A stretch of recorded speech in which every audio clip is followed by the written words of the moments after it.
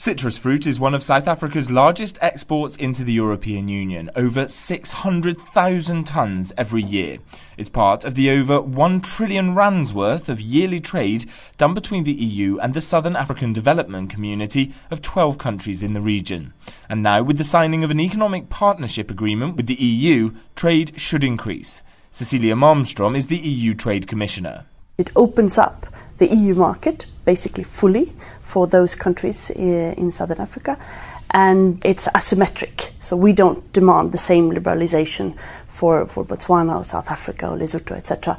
And also some of the very sensitive areas are protected. So it's a way to strengthen the possibilities to trade with each other, to take away tariffs. The EU has signed economic partnership agreements across Africa in a bid to gain preferential access to markets. And the European Union is insisting this one with Southern Africa is provisionally implemented before it's signed off in national parliaments.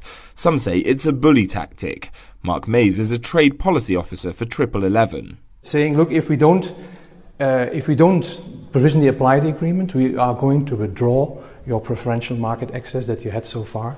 So it's putting a lot of pressure on the region to hurry up the application of the agreement, which is bad news, we think, for democracy.